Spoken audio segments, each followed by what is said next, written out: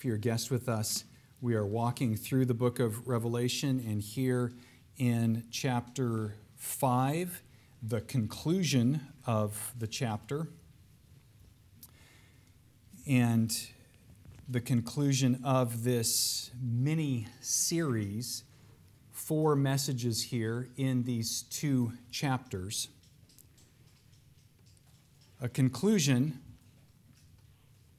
of this mini-series on confidence.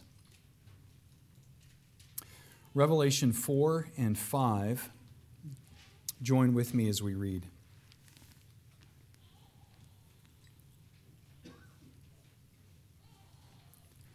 Revelation 4:1.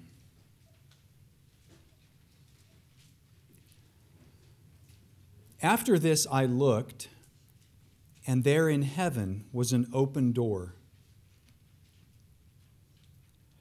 The first voice that I had heard speaking to me like a trumpet said, "Come up here, and I will show you what must take place after this."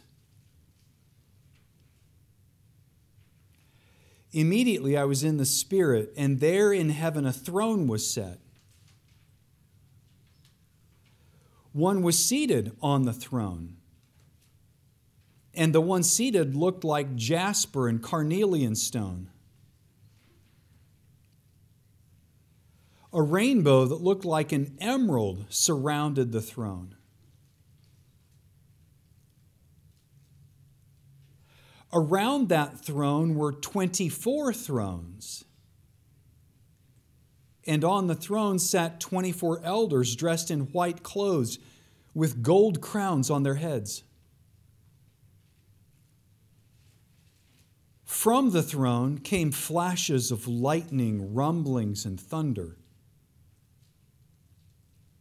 Burning before the throne were 7 fiery torches, which are the 7 spirits of God. Also before the throne was something like a sea of glass, similar to crystal. In the middle and around the throne were 4 living creatures covered with eyes in front and in back. The first living creature was like a lion. The second living creature was like a calf. The third living creature had a face like a man, and the fourth living creature was like a flying eagle. Each of the 4 living creatures had 6 wings. They were covered with eyes around and inside. Day and night they never stopped saying, "Holy, holy, holy, Lord God the Almighty, who was, who is, and who is coming." Whenever the living creatures give glory, honor, and thanks to the one seated on the throne, the one who lives forever and ever, the 24 elders fall down before the one seated on the throne, worship the one who lives forever and ever, cast their crowns before the throne and say, "Our Lord and God, you are worthy to receive glory and honor and power because you created all things. And because of your will, they exist and were created." Then I saw in the right hand of the one seated on the throne a scroll with writing on the inside and on the back, sealed with 7 seals. I also saw a mighty angel proclaiming in a loud voice, "Who is worthy to open the scroll and break its seals?" But no one in heaven or on earth or under the earth was able to open the scroll or even to look in it. And I cried and cried because no one was found worthy to open the scroll or even to look in it. Then one of the elders said to me, "Stop crying. Look, the Lion from the tribe of Judah, the Root of David, has been victorious, so that he may open the scroll and its 7 seals."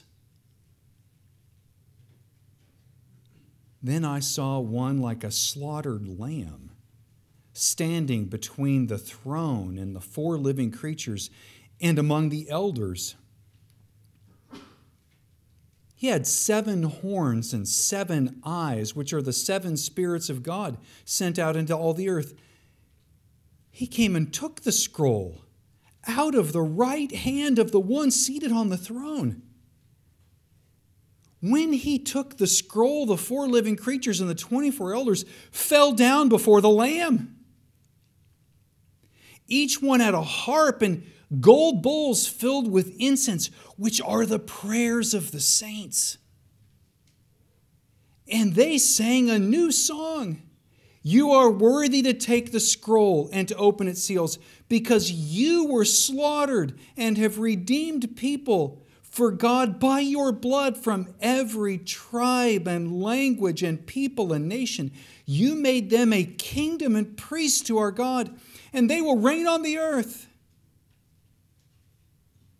And I looked and heard the voice of many angels around the throne, and also of the living creatures and of the elders. Their number was countless thousands, plus thousands of thousands. They said with a loud voice, "The Lamb who was slaughtered is worthy to receive power and riches and wisdom and strength and honor and glory and blessing." I heard every creature in heaven, on earth, under the earth, on the sea, everything in them say, "Blessing and honor and glory and dominion to the one seated on the throne and to the Lamb forever and ever." The 4 living creatures said, "Amen," and the elders fell down and worshiped.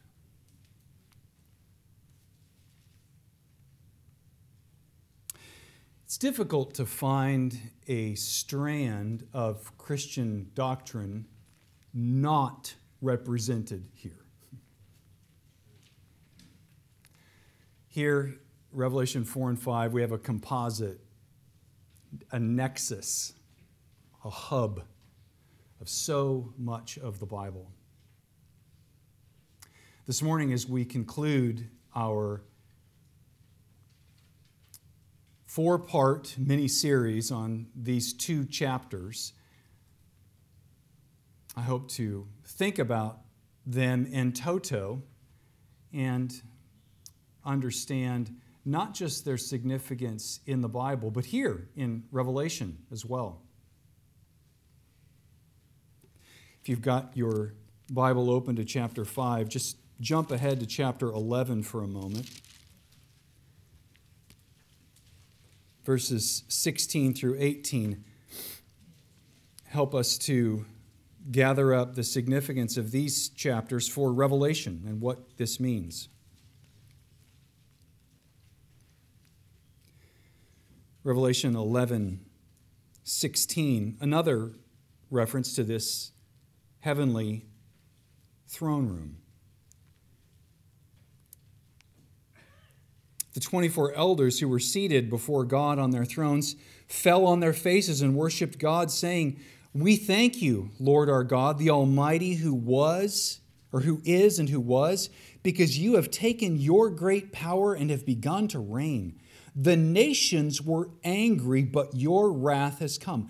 The time has come for the dead to be judged and to give the reward to your servants, the prophets, to the saints and to those who fear your name, both small and great. The time has come to destroy those who destroy the earth."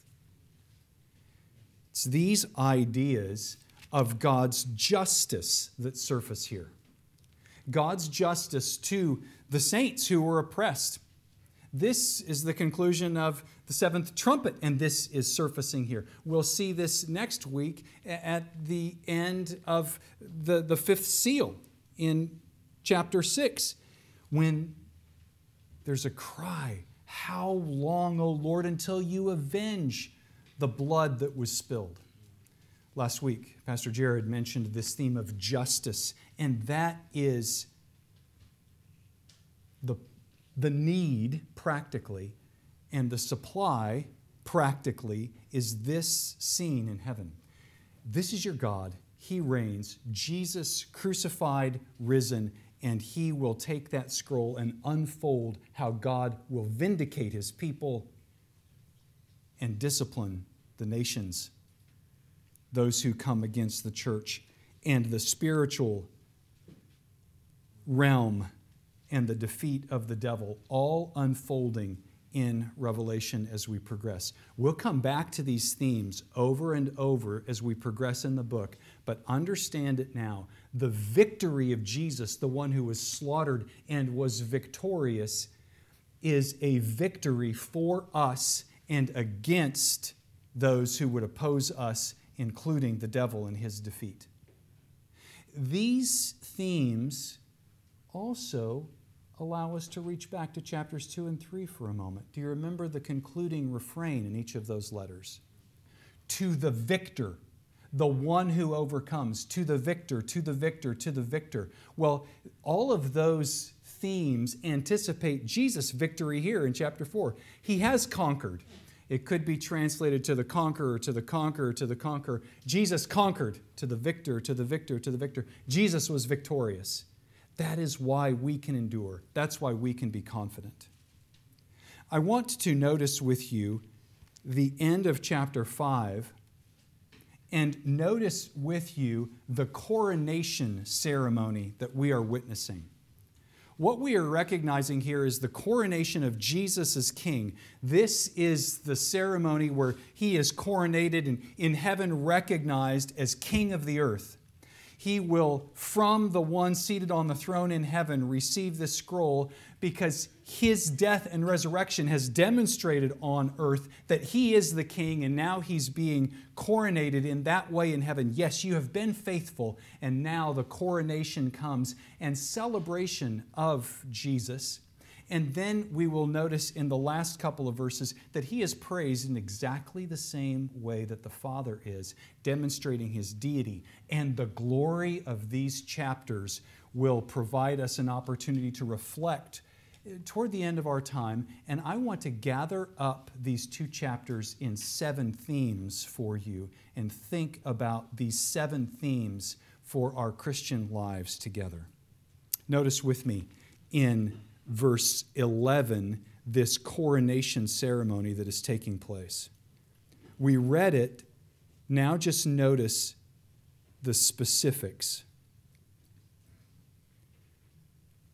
There's a voice of many angels, verse 11, around the throne, and of the living creatures and the elders.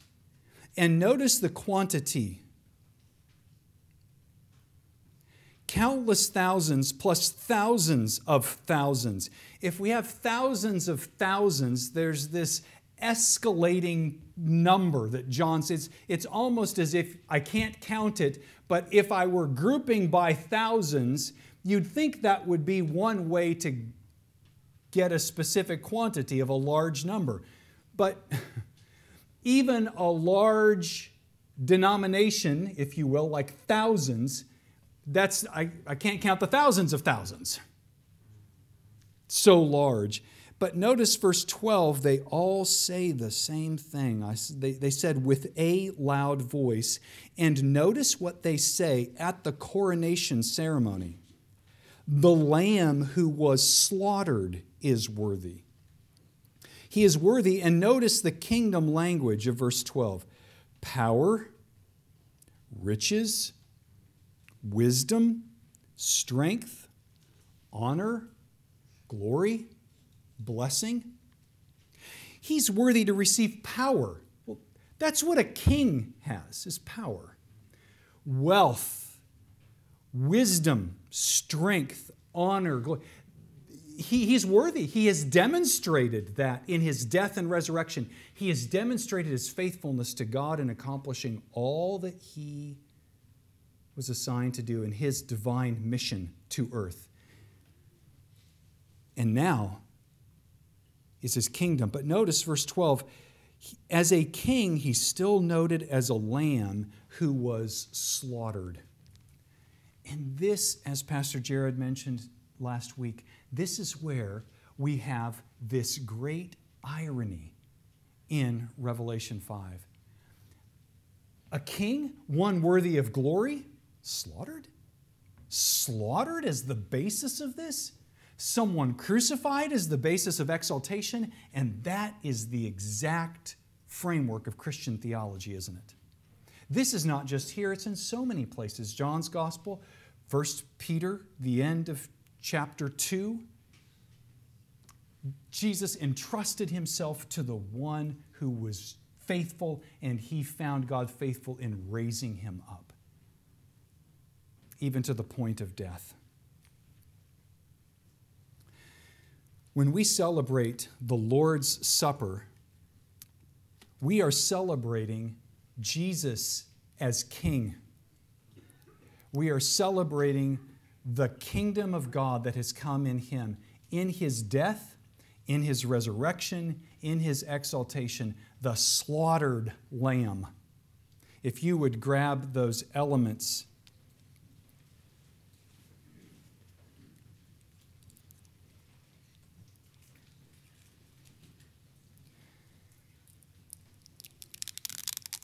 And open up the cellophane on top and grab hold of the cracker.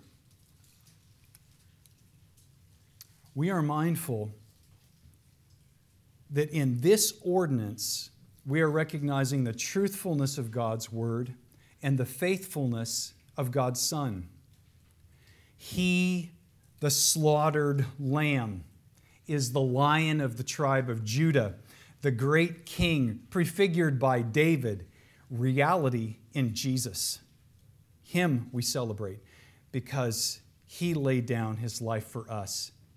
He was laid down and he rose up and is exalted at God's right hand. Let's eat in remembrance of Christ.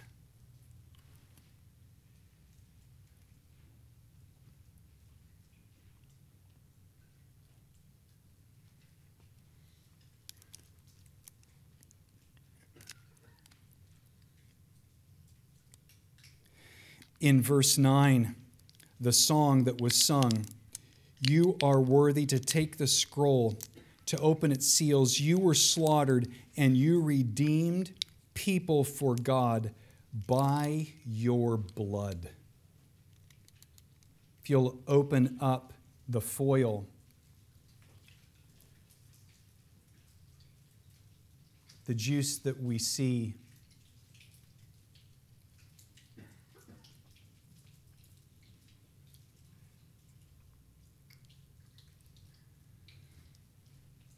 reminds us of Jesus' blood, symbolizes for us the new covenant blood, and we drink in remembrance of him. Join me.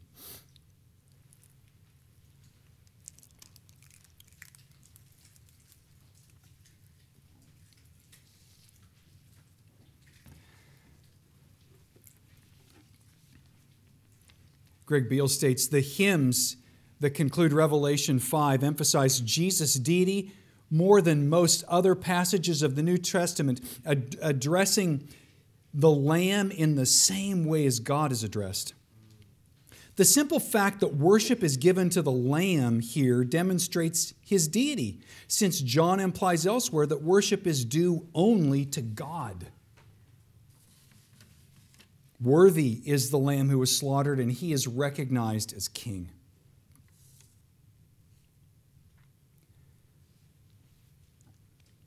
But this throng that worships continues to grow. Verse 13, "I heard every creature in heaven, on earth, under the earth, on the sea, and everything in them say." Just pause there for a moment. Notice this crowd. It's thousands of thousands, verse 11. And then verse 13, it's every creature.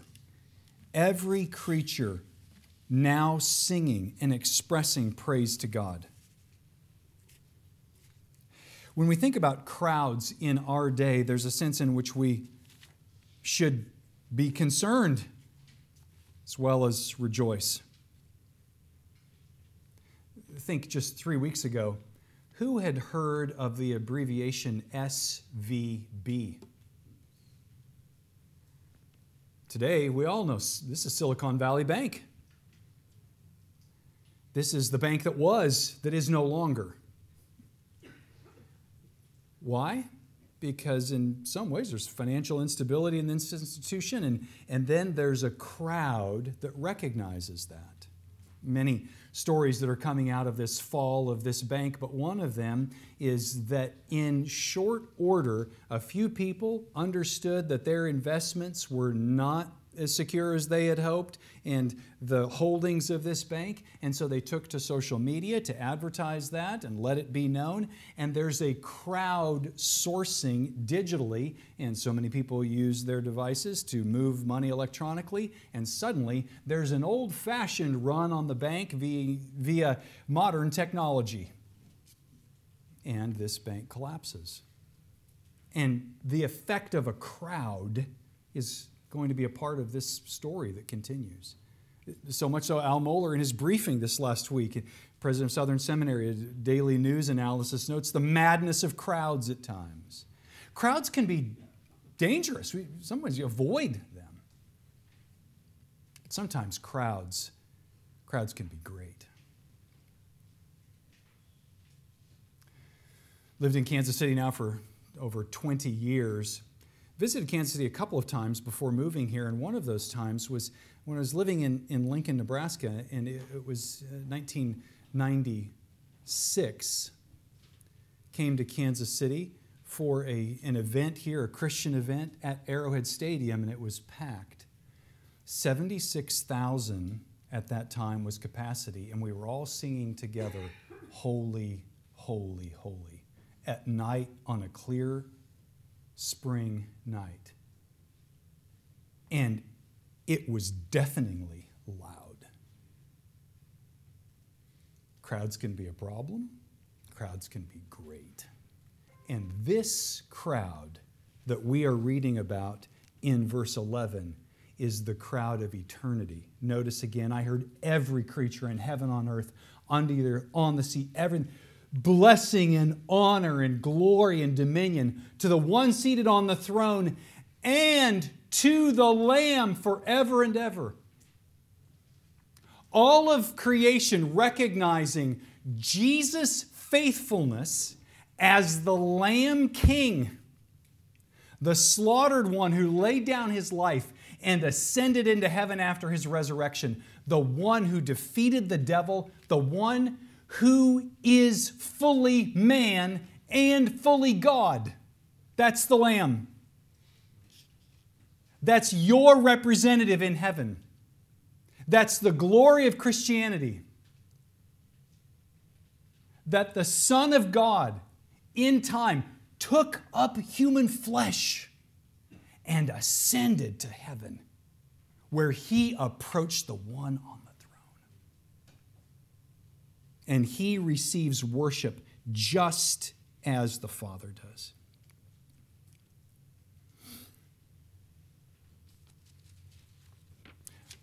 Brian Tabb writes the idea this way: the apocalypse does not present the Lamb as a rival to God, but as a sharer in God's glory and identity, and as the executor of God's previously inscrutable plan. The only proper response to the apocalypse's dramatic presentation of Jesus' joyous worship and steadfast loyalty, fueled by confident hope in His return. This is the point. It's not just abstract worship. This is confidence because it is this God who reigns. It is not the emperor. It is not the world powers. This is our God, and He reigns, and one who had a nature like ours has approached him for us.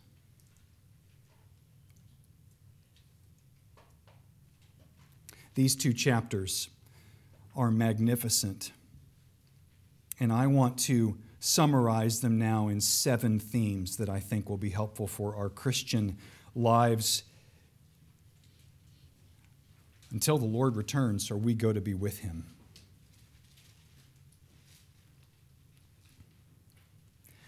I want to draw up 7 themes, and if there were any other number, it would probably be inappropriate, right? Here. To summarize these 2 chapters and send you out into the rest of your Christian experience with these. If it's the case that these 2 chapters, as Pastor Jared mentioned last week, started in Genesis 3 and hit Romans 8 as well, can bring together so much of the Bible, as I've noted today, as well as their import for Revelation, these 7 themes then could be foundational for you. If you're not a Christian, this is what Christianity is. Listen to these 7 ideas that I'm going to state here. This is Christianity. This is it in its normal sense. And I invite you to it. Number 1, God's Word is true. Number 1, God's Word is true. What we see here in these 2 chapters, and even beginning in Revelation 4, with God on his throne, these creatures surrounding the throne, these creatures reflect creatures in Ezekiel 1. The whole scene reflects Isaiah 6. It's difficult to move through Revelation 4 and 5, even just a few verses, without reaching back and reaching back and reaching back. They're tying together so much. We should understand from Revelation 4 and 5 that God's Word is true. Worship is not an isolated experience. It's reality based upon God's Word. It's true. Holy, holy, holy is the Lord of hosts. The whole earth is full of His glory, Isaiah heard, and we hear echoes of that here. These creatures around the throne resembling Ezekiel 1, and now they're here. This is God's Word coming to fulfillment. It's truth. It's true.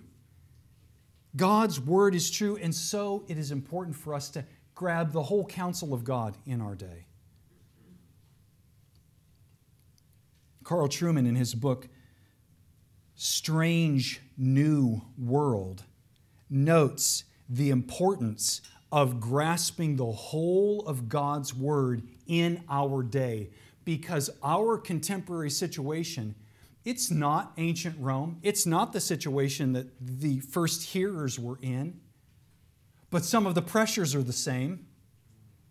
The pressures to compromise, the pressures toward idolatry, the pressures toward apostasy. In the ancient world, they were with military, religious pressures. Today, it's often media, social pressures of all kinds, and the need to rely on the faithfulness of God's Word. Truman says this: one of the temptations at a time of tremendous flux and change is to fixate upon the immediate challenges to the Christian faith. And there are many. Social pressures, political compromise. Yet there's a danger here.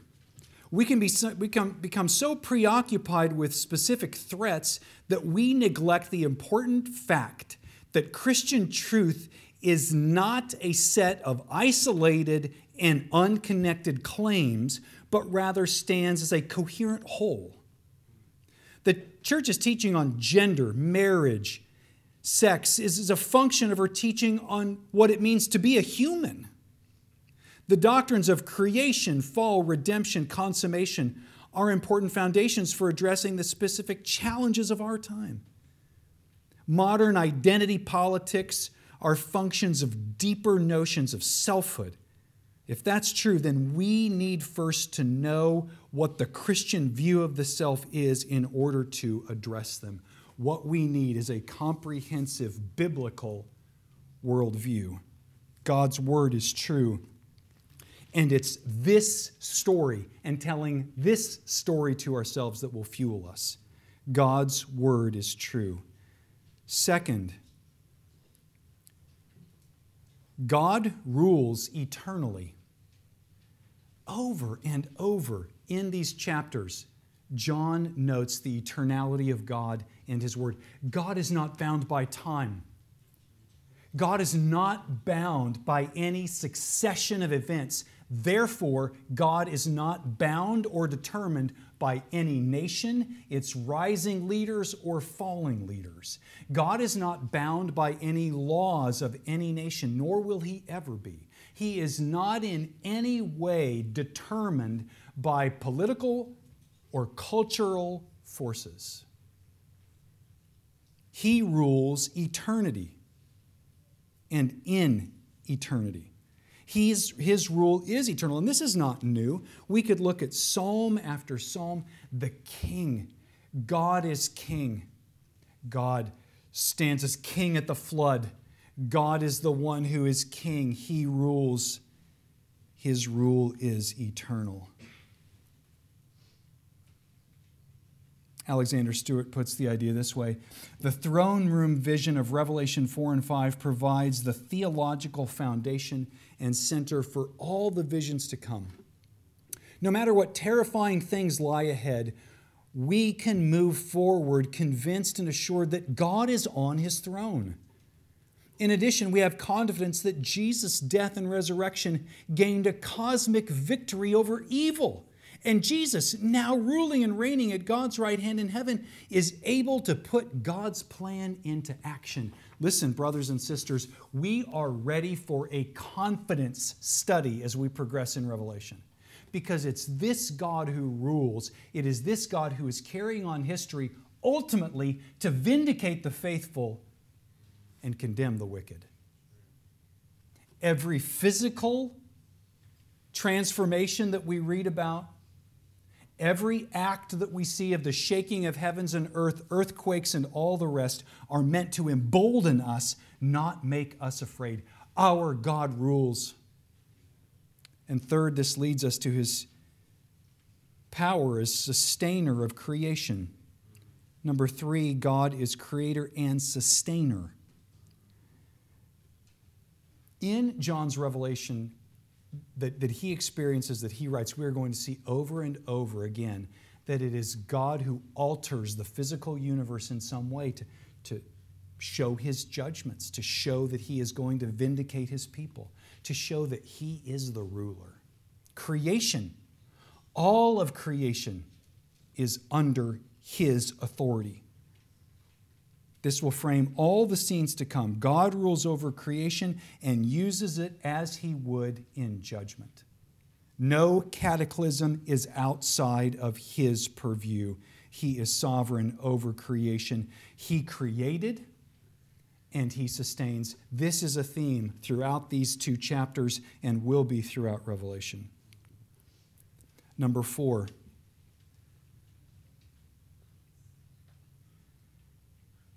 Jesus provides forgiveness and atonement for sin. Jesus provides forgiveness and atonement for sin. And this may be why these 2 chapters are so special to us in moments of crisis. I've tried to note that these 2 chapters encapsulate for us a view of God's rule and authority for the macro of history, that we could have confidence. But in the micro seasons of life, when we sin, when we recognize our own guilt, when we look in the mirror and we repent of what we have done, these chapters provide great hope. By His blood He redeemed us. He was slaughtered. These chapters emphasize that Jesus forgives.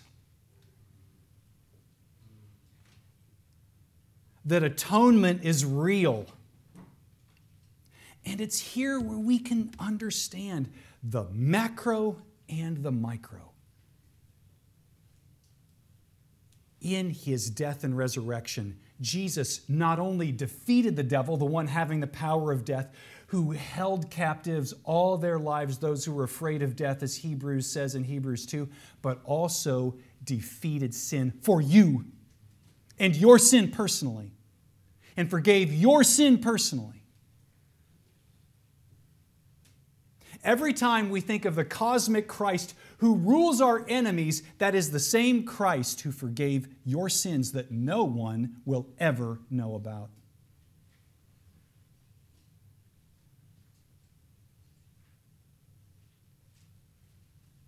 If you think there's some sin that God just can't forgive you of, you might as well think there's some enemy out of His control. There's just no way I can be forgiven. Or, in pride, say, I'm going to hold on to this sin. I want it. We might as well say, I'll take you on, all on my own, Satan, and you'll lose. The Jesus who rules history, the Jesus who approached the one on the throne to grab that scroll that will unfold cataclysm, is the same Jesus who forgives every one of your sins. There is no difference in Him. Fourth, you have access to God. This is a fundamental teaching of Christianity. You have access to God. You don't have to change some situation of your life to approach God. You don't have to say some mantra of 50 syllables just right. You don't have to be in some physical position. You can approach God now, every moment, regardless of what's going on in your life, because your access to God is determined by the slaughtered Lamb who's the King. It's never determined by your feelings. It is never determined by the cultural situation. It is always determined by Him. You can approach God. And number 6, this is objectified in the sequence of Revelation 4 and 5. Don't underestimate verse 8. Each one of these elders had gold bowls filled with incense, which are the prayers of the saints. There in heaven, your prayers, mine for justice, God, do right. Vindicate your people who have given themselves to you. Let me be one of them. Destroy your enemies, God. Vindicate your name against those who defame you. Give us confidence in you. Your prayers are there. We will see in Revelation that your prayers are a part of your participation in God's unfolding plan. Our prayers are a part of our endurance. They show that we are enduring faithfully and trusting Him.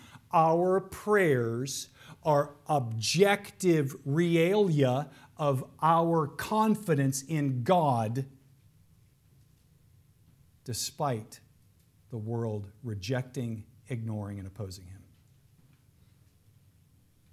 Number 7, the community of the saints. What we see of this throng in Revelation 5 and the growing numbers anticipates the faithful ones, we who are clothed together in white, we who are a community. We have flags now hung in our sanctuary representing the countries of missionaries that we have, that we support in the United States as well, from Croatia and Malaysia, Indonesia, the United States, Ethiopia, these connections. And we must remember every time we gather, we are not alone. There are billions of people on earth. We don't know how many Christians there are, perhaps hundreds of millions, perhaps billions, and we gather, living beings now, to worship Him. And we are not alone. There is no such thing as a private experience of God. There is an experience that we have, but that is common with others because we all approach Him this same way, and He is the one through whom we have access. With all tribes, tongues, peoples, and nations. This is our God. Christianity is not just a private experience religion. Understand that. It is that, but it's much more. You do have a private experience, but that experience is common. Hundreds of millions and perhaps billions over time that you will join with. To be a believer is to be a part of a community. God's word is true. God rules in eternity. He is the creator and sustainer. You have forgiveness and atonement through Him, the one who rules. You have access to God. You have assurance of answered prayer, and you have a community that you belong to. Would you pray with me?